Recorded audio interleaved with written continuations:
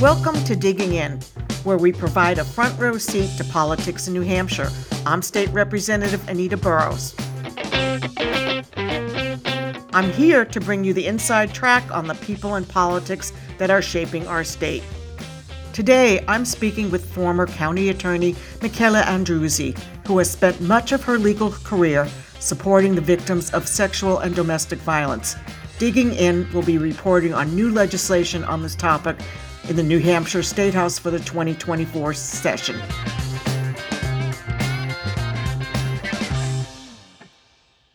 Just before we dig into the domestic violence issue, I know that you've dealt with a wide variety of cases in Carroll County, and I've lived here for over 30 years, and I always think of it as this incredibly safe place where crime doesn't happen, but I guess that's not really the case. Some things we just don't hear about or know about.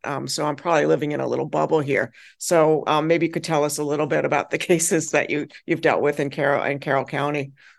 Sure. There are a lot of domestic violence cases here in Carroll County, and they are divided into two segments. So we have felony domestic violence, and then we have misdemeanor domestic violence. And for the first few years I was here, the misdemeanor domestic violence cases were handled by the police prosecutors, which is normal here in New Hampshire for police prosecutors to handle those lower level offenses.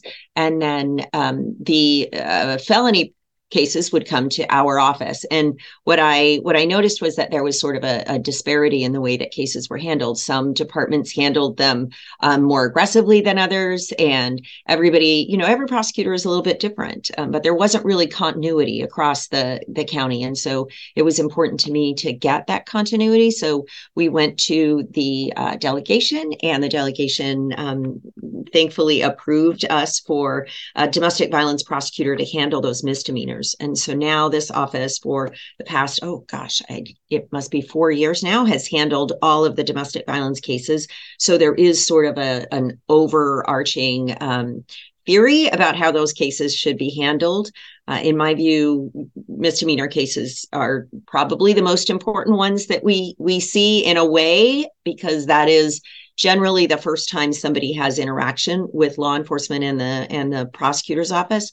So for me, it's important to handle those cases correctly to try to stop that next case and try to stop that escalation. My understanding is that it's very rare, and maybe you correct me, that it's rare for somebody to stop with one offense. Is that true? That is true. That has been not just my empirical experience, but also just statistically, it's borne out that generally there will be about 7 incidents before the police ever get involved. And that may be based on some old data, but I still think that's about right. And I base that on many conversations that I've had with domestic violence victims.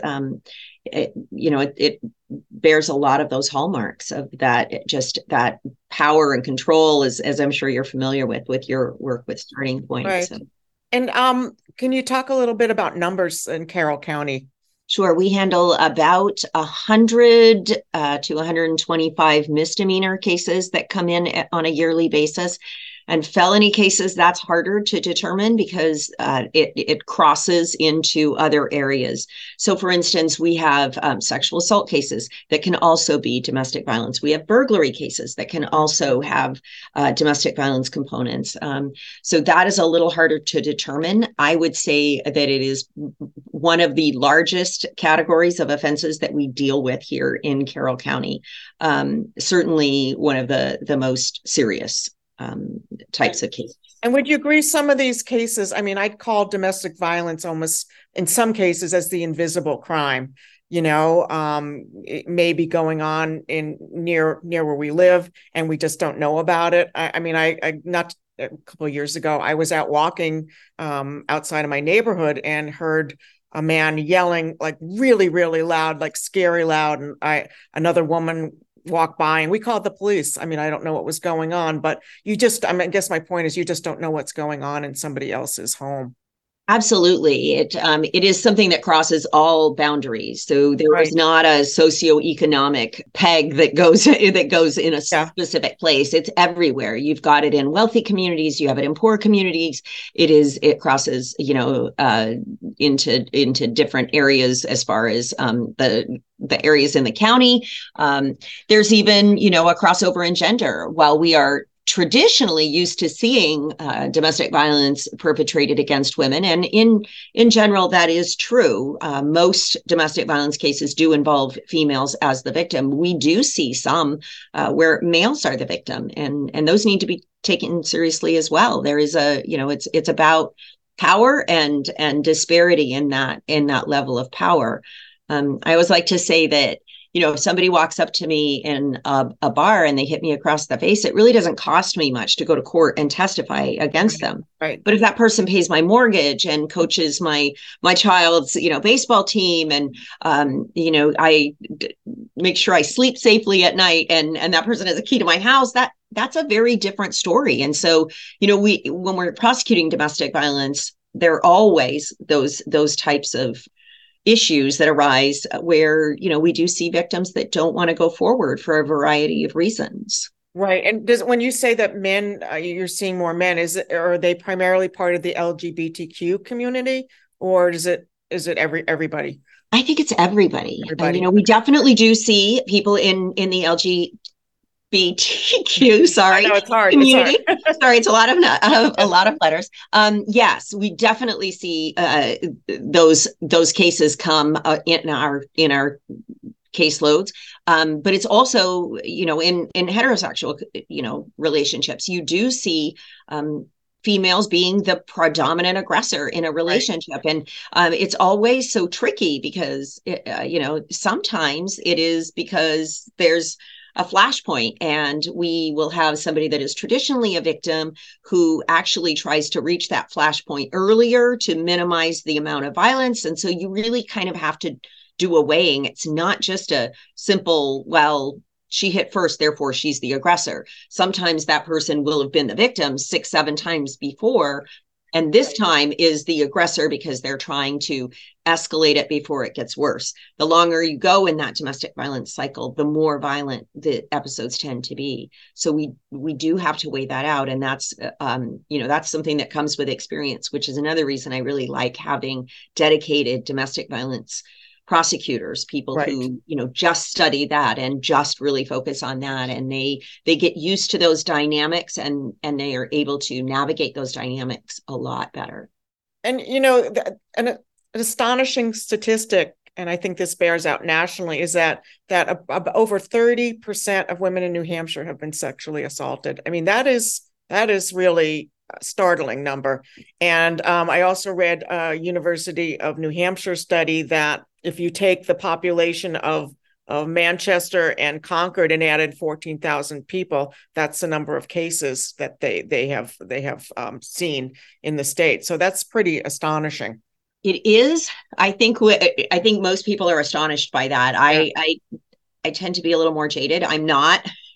I'm fond of saying, look to your right and find the first woman you see. Now look to your left and find the first woman.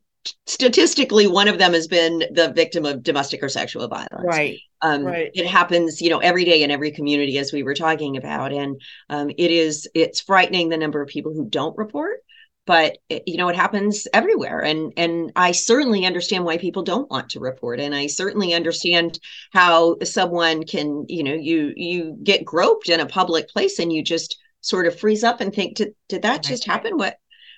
That's a sexual assault, and those happen all the time, and it just doesn't get reported. It's probably the most underreported crime.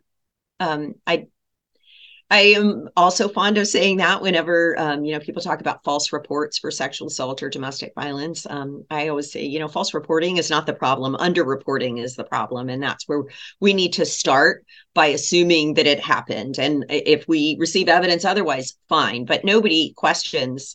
If my car gets stolen, nobody asks me if I smiled at the guy before he stole my car, or, if I was wearing a bra, or nobody asks those questions, but they do get asked in, crimes against women, for instance, or, just domestic violence crimes and sexual assault crimes. those questions get asked.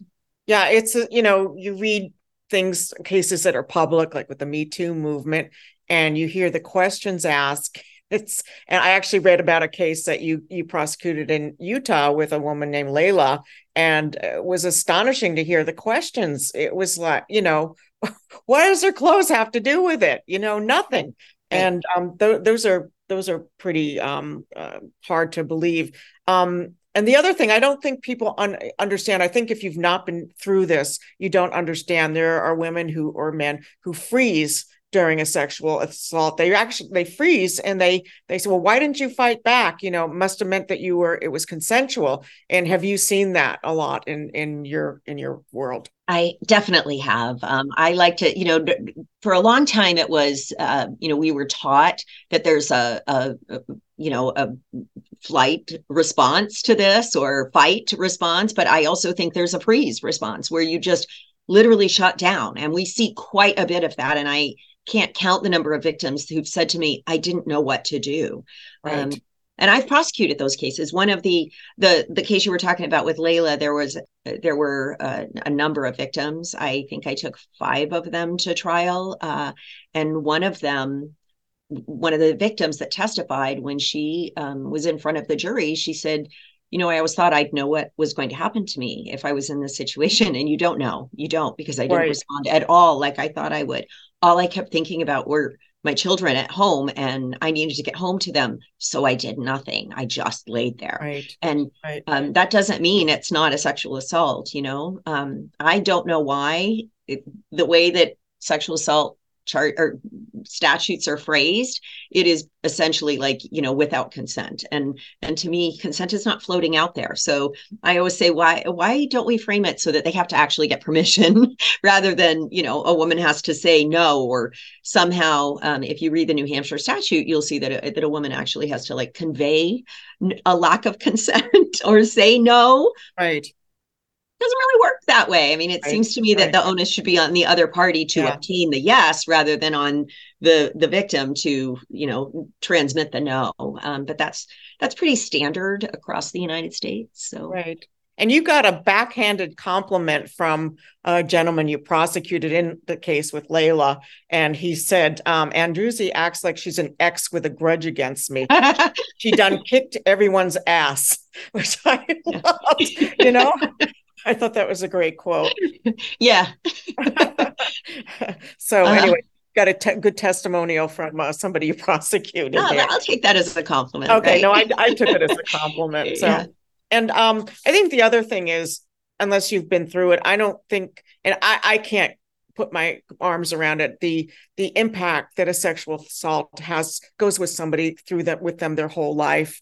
I have a close friend who was raped when she was, I think, around 19. It was a very violent rape. She and her friend were raped at gunpoint. And I think it's impacted her to this day. I think it's impacted her relationships with men, her friendships, everything. And I don't think people have a hard time saying, well, why can't you just let it go?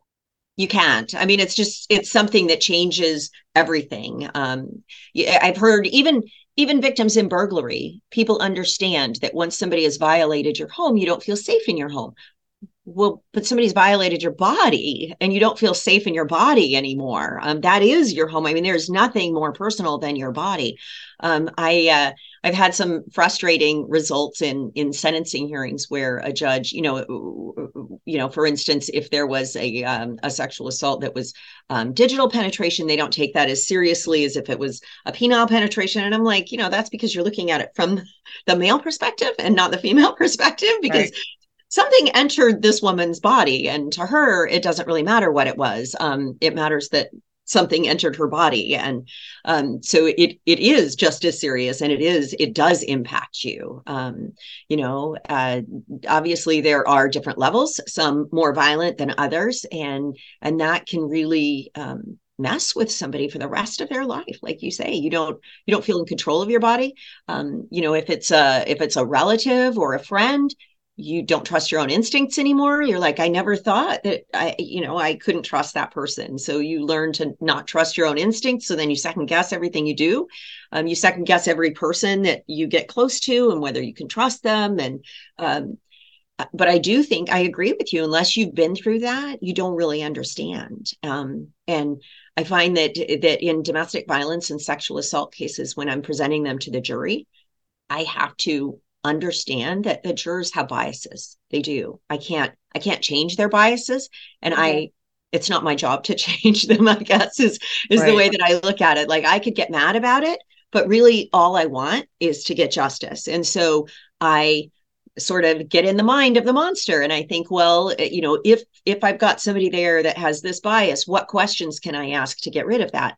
And so sometimes you do have to, I take a victim of sexual assault and I try to step back what the escape route is. Did you know this? Were you in your own house? No, I was in someone else's house. Were you sure where the front door was? Did you know if the front door was locked? How far was it to your car? Did you know where your car keys were? Because those are the questions that come up in jurors' minds, but they don't think through them. So I have to try to step them through it. And we did that in that case involving Layla, where we had to step through, did you know where safety was? Did you know if, this person had a roommate? Did you know? None of those questions, and I think it's important to ask it in a sensitive way, so it doesn't look like I'm victim blaming, because certainly nobody is asking for that. In society in general tends to victim blame in domestic violence and in sexual assault cases. It's I don't think people think that they're victim blaming, but they certainly do. I've heard men that I worked for say to me, well, I don't know if you should take that case forward. I mean, my daughter would never have put herself in that situation. And I think, really? Because who hasn't been in that situation? Who hasn't gone on a blind date and gotten into maybe a car with somebody and then thought, oh, I don't really know this person. What am I, and there, but for the grace of God, go any of us. So nobody asks for it. Right. I actually remember being on a date. I mean, this is probably 40 years ago. And the guy was in my apartment, and I don't know, something told me not to trust him. He was telling me these stories about his ex-wife or something. I just very quietly went over and opened my door, and it was kind of a message just saying, you're leaving real soon. And so I think a lot of women do that. Do you think that more people, the public, men and women, are becoming do less victim blaming because of the cases that have come out that have been so public, with Weinstein and with Bill Cosby? Do you think that people are seeing, well, wait a minute, this isn't what I thought it was? I do. I think that there has been a shift. I think there's also been a shift, for instance, in prosecution and in law enforcement. We're seeing, I would tell you stories that turn your hair bright white, because I dealt with some, law enforcement earlier in my career, obviously 20 some years ago, where, they just didn't believe the victim. I would get these, well, I think it was buyer's remorse. And I'm like, that's not a thing. It's just not a thing. Or, right. Well, it's a he said, she said, so we don't really know who to believe. And I'm like, well, yes, you do, because one of them has a motive to lie and the other one doesn't. So you do know who to believe. And, why would somebody go through this? Why would they tell you that if it didn't really happen? So I always, it has gotten easier. We have the sexual assault response teams in I think every county in New Hampshire now. So I'm pleased with that, and just educating people and talking about it. And I know people probably get tired of me talking about it, but I think it's been so many years that it hasn't been talked about. I have a lot of ground to make up here. We need to talk about it a lot. So right. I do think it has gotten better, but there's still so much room for improvement, where we need to start from the perspective that this person is not lying. Right. And certainly in my career, I think I can think of one case out of thousands where it was a false report, and it was verifiably a false report. And I've had one domestic violence case and one sexual assault case in all of my almost 27 years. So I really, if I believe a victim, I think it's my job to make the jury believe the victim, and it's my job to see justice in that case, so that at least she knows I believe her. At least right. She knows right. the officer believes her. At least she knows that, somebody is willing to fight for her. And when I use the term she, I'm just using that generically. We've also, would fight for anybody in that situation. Now, when a victim would come into your office or wherever you meet them, at that point, have they gotten to a place of safety, or maybe some of them don't? How does that work? Well, we have a victim services unit in our office. We've expanded that to 2 full-time people. But again, that was one of the reasons I wanted to bring misdemeanor domestic violence here. The police departments do not have victim services in their agencies. We have one agency in the county that does, but the rest of the police departments do not. And so it's incumbent on the county attorney's office to make sure we're reaching out to those people, making sure that they get victim services, and provide them with, the connection to Starting Point, which is always where we literally start. That is our starting point, is to refer them to Starting Point to make sure that is our county agency for people who don't live in the area. Right. And we, get them in, make sure that they get victims compensation for anything that they need to do. I try to give them information. I know that there are security companies that will install cameras for free, that, do a lot of things for domestic violence victims. And I think, that is the place where we need to be. But a lot of times there's just isn't any safety. There is not safety when somebody has been dealing with this for, if they've been married 10 years, that person knows everything about them. Yeah. They know all of their friends. They know where their family lives. They know where the spare key is hidden in their mother's house. They know everything about them, and they will never feel safe. And I do not know how to describe the smell of fear, but there is a very distinct smell that people who are just terrified, you can smell that fear. That's chilling. That's just chilling hearing that. To not feel safe and to feel afraid all the time. That is absolutely chilling to me. Let me ask you this. This must be emotionally draining for you or for the other prosecutors that you work with to deal with this. I mean, it's hard not to have it impact you. And how does that impact you? Everybody asks me a variation of that question, and I generally just joke and say, well, I just drink a lot. But it's not true. We deal with it in our office with humor and with support for each other. We are a very collaborative office. It's important to me that for instance, we eat lunch together every day and we talk about cases. And, sometimes we make silly jokes about, the way the case is playing out or whatever. I mean, we just try to make sure that everybody is okay. And if somebody is not okay, then they need to take some time off, or I pull them off of a case if it's really getting to them.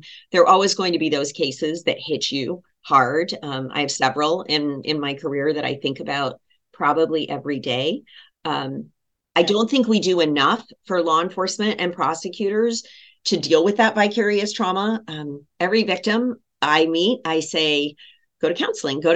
But yet we don't take our own medicine, But you serve as each other's counselors, it sounds right. For support. That's sort of what we have to do. And, that's why it's so important in a prosecutor's office for there to be that camaraderie and that close-knit community where everybody gets along and everybody, can be there, because it is a stressful job. And when I'm getting ready for a big trial, I am not the nicest person to be around, but everybody knows that that's just me getting ready and that it's not personal. And I'm just trying to think through everything so I don't forget anything, because I am fighting for that victim. Right. And I don't want to let that person down.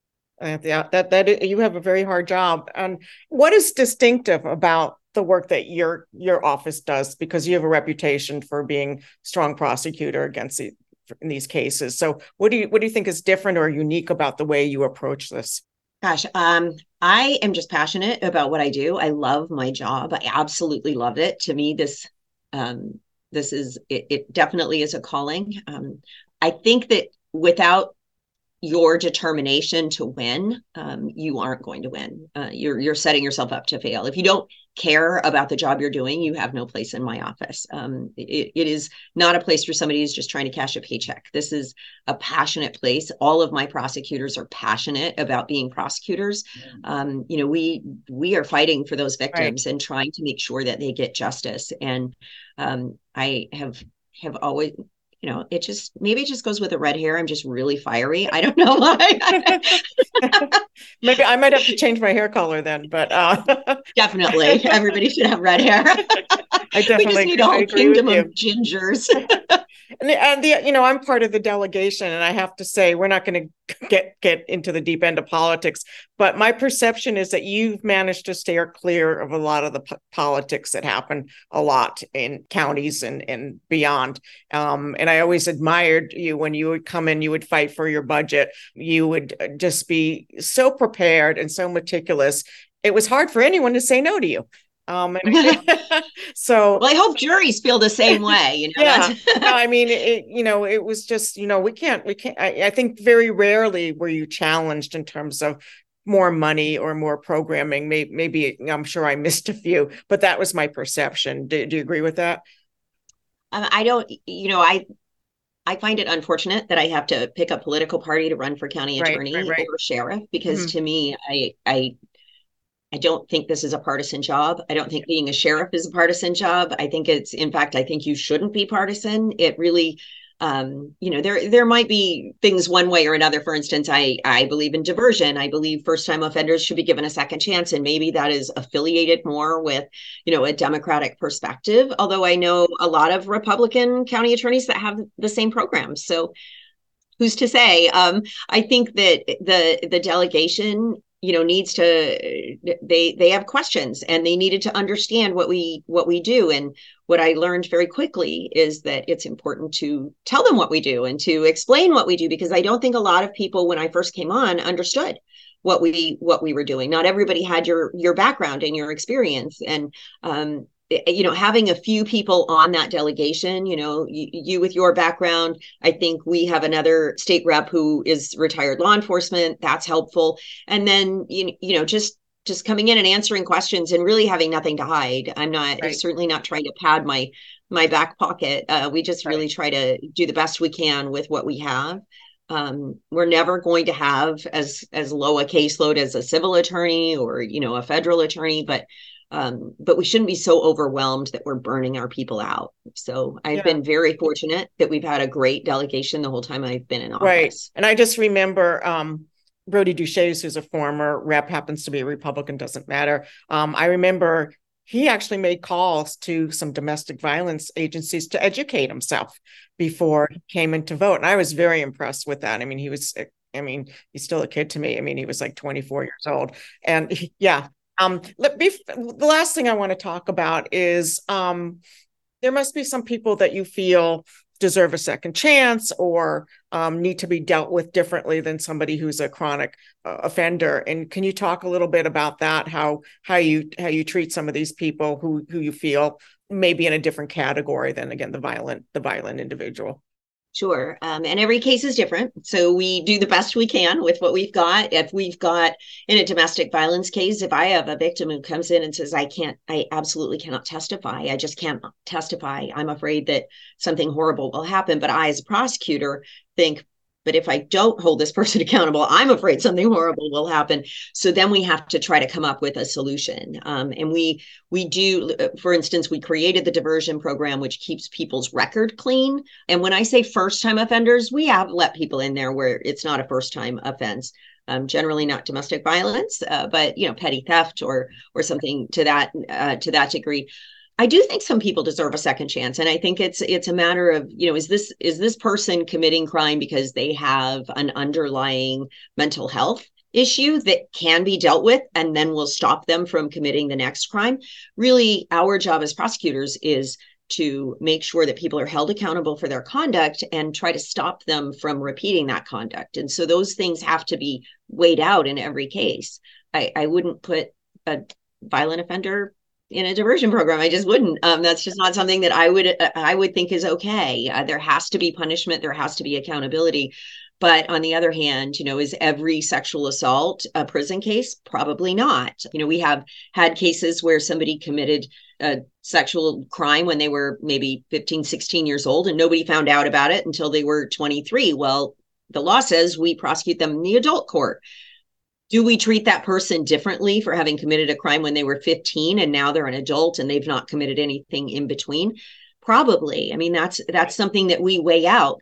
On the other hand, if they've continued to perpetrate crimes, up until they get caught this time, then that's a different story. So I like to say there's no one size fits all in this. I can't say everybody who gets charged with, strangulation, domestic violence is going to prison. I can't say that because every case is different. Every victim is different. But really, ultimately, it is a matter of, trying to factor in the safety of the victim, what is going to keep the victim safe in the future, and also protect the community, because the community is also a victim in cases like that. It's heartbreaking when you have a victim who says, if you send him to prison, I'm going to lose my house and he's not going to be able to pay any child support. And that's heartbreaking. Right. But I think, but he's been convicted of domestic violence on 3 other women in the past. And I just really, that has to, be balanced out, because not putting somebody like that in prison might mean that there's another victim around the corner. And so it's always a balancing act in prosecution. That's why we have such broad discretion. And we're not 100%. We make mistakes like everybody does, but we do the best we can. We try to weigh everything out, and we certainly put a lot of thought into every negotiation. We include victims in those negotiations. We include the law enforcement officers who've investigated in the negotiations by letting them know what we're thinking and see where they fall on that. So it's just very collaborative. I think that it's better than making a decision one person, one brain. It's better to include as many people as possible and then ultimately come up with the best possible scenario all the way around.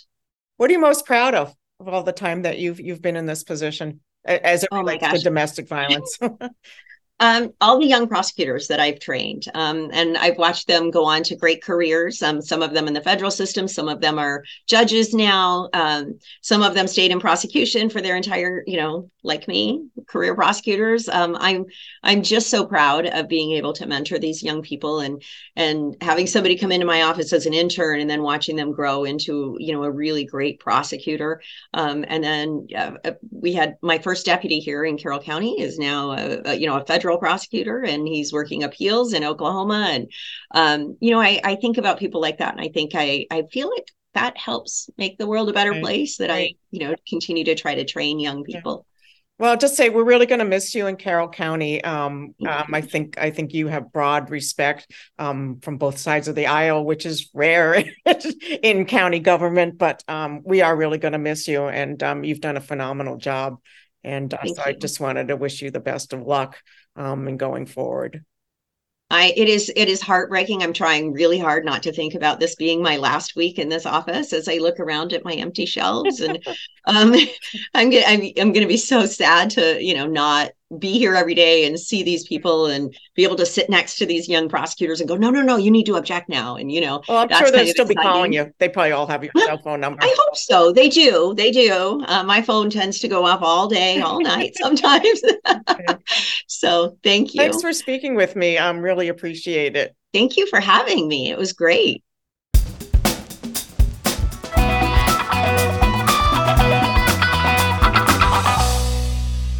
A group of lawmakers have filed a partisan bill which would, in essence, end abortion in New Hampshire. A 15-day abortion ban was sponsored by Representative Dave Testerman, Representative John Sellers, Representative Christine Perez, and Senator Carrie Gendreau. This legislation has received national coverage and scared the pants off of women across the country. These intrepid pioneers have been awarded the New Hampshire Political Putz of the Week Award. Governor Sununu told WMUR, "I think it's safe to say that we are putting this bill in the crazy pile." I agree. And why is that? One of the many problems with this bill is that most women do not even know if they are pregnant at 15 days. Many women have barely decided whether they're in the mood for love within that time frame. So, this piece of legislative absurdity would ban abortion before some women have even conceived or experienced any symptoms of being pregnant. They only make an exception for medical emergencies and do not include rape or incest. The legislation would also punish healthcare providers who knowingly perform an abortion in violation of this law. Providers violating this law would be fined between $10,000 and $100,000. This band of clever lawmakers failed to do one iota of homework about pregnancy and know nothing about how long it takes after conception for a woman to know whether she is pregnant or not. They should have considered using one of the popular AI apps to research and write this bill. This would have gathered more accurate information and potentially made a new digital friend for this group. Here is what generative AI said. Pregnancy care providers can detect an embryo or an ultrasound as early as 6 weeks into the pregnancy. An embryo develops into a fetus around the 8th week of pregnancy. If your last menstrual period isn't accurate, it's possible that it may be too early to detect a fetal heart rate. If you take a test too soon, it could be negative, even if you're pregnant. Now, that took me all of 20 seconds to generate, and further research confirmed that the information was accurate. I want to give a special shout out to Representative Christine Pettis, who acknowledged that she had not even read the bill prior to signing it. In her defense, how is a first-term legislator supposed to know that you never sign a legal document without reading it? Now let's give her some slack, particularly since she is a retired nurse who should have seen the flashing warning lights when she presumably read the headline of a 15-day abortion ban. I congratulate this fearsome foursome for doing what no others have dared to do in New Hampshire. This was to introduce a bill without doing any research, understand the trajectory of pregnancy, or fathoming just how foolhardy this legislation is. You, my dear colleagues, are the winners of this week's Political Putz of the Week award. Congratulations and well done. I want to thank Michaela Andruzzi for speaking with Digging In. Attorney Andruzzi will be leaving her post in Carroll County to work at another government agency in Concord. On my next episode, I will be speaking with Dover City Councilman Robbie Warak about his community's action to put an end to book banning in their community's public library. You can subscribe to Digging In wherever you get your podcasts, and we would appreciate if you could help get the word out about our podcast on social media and by mentioning it to your friends and family.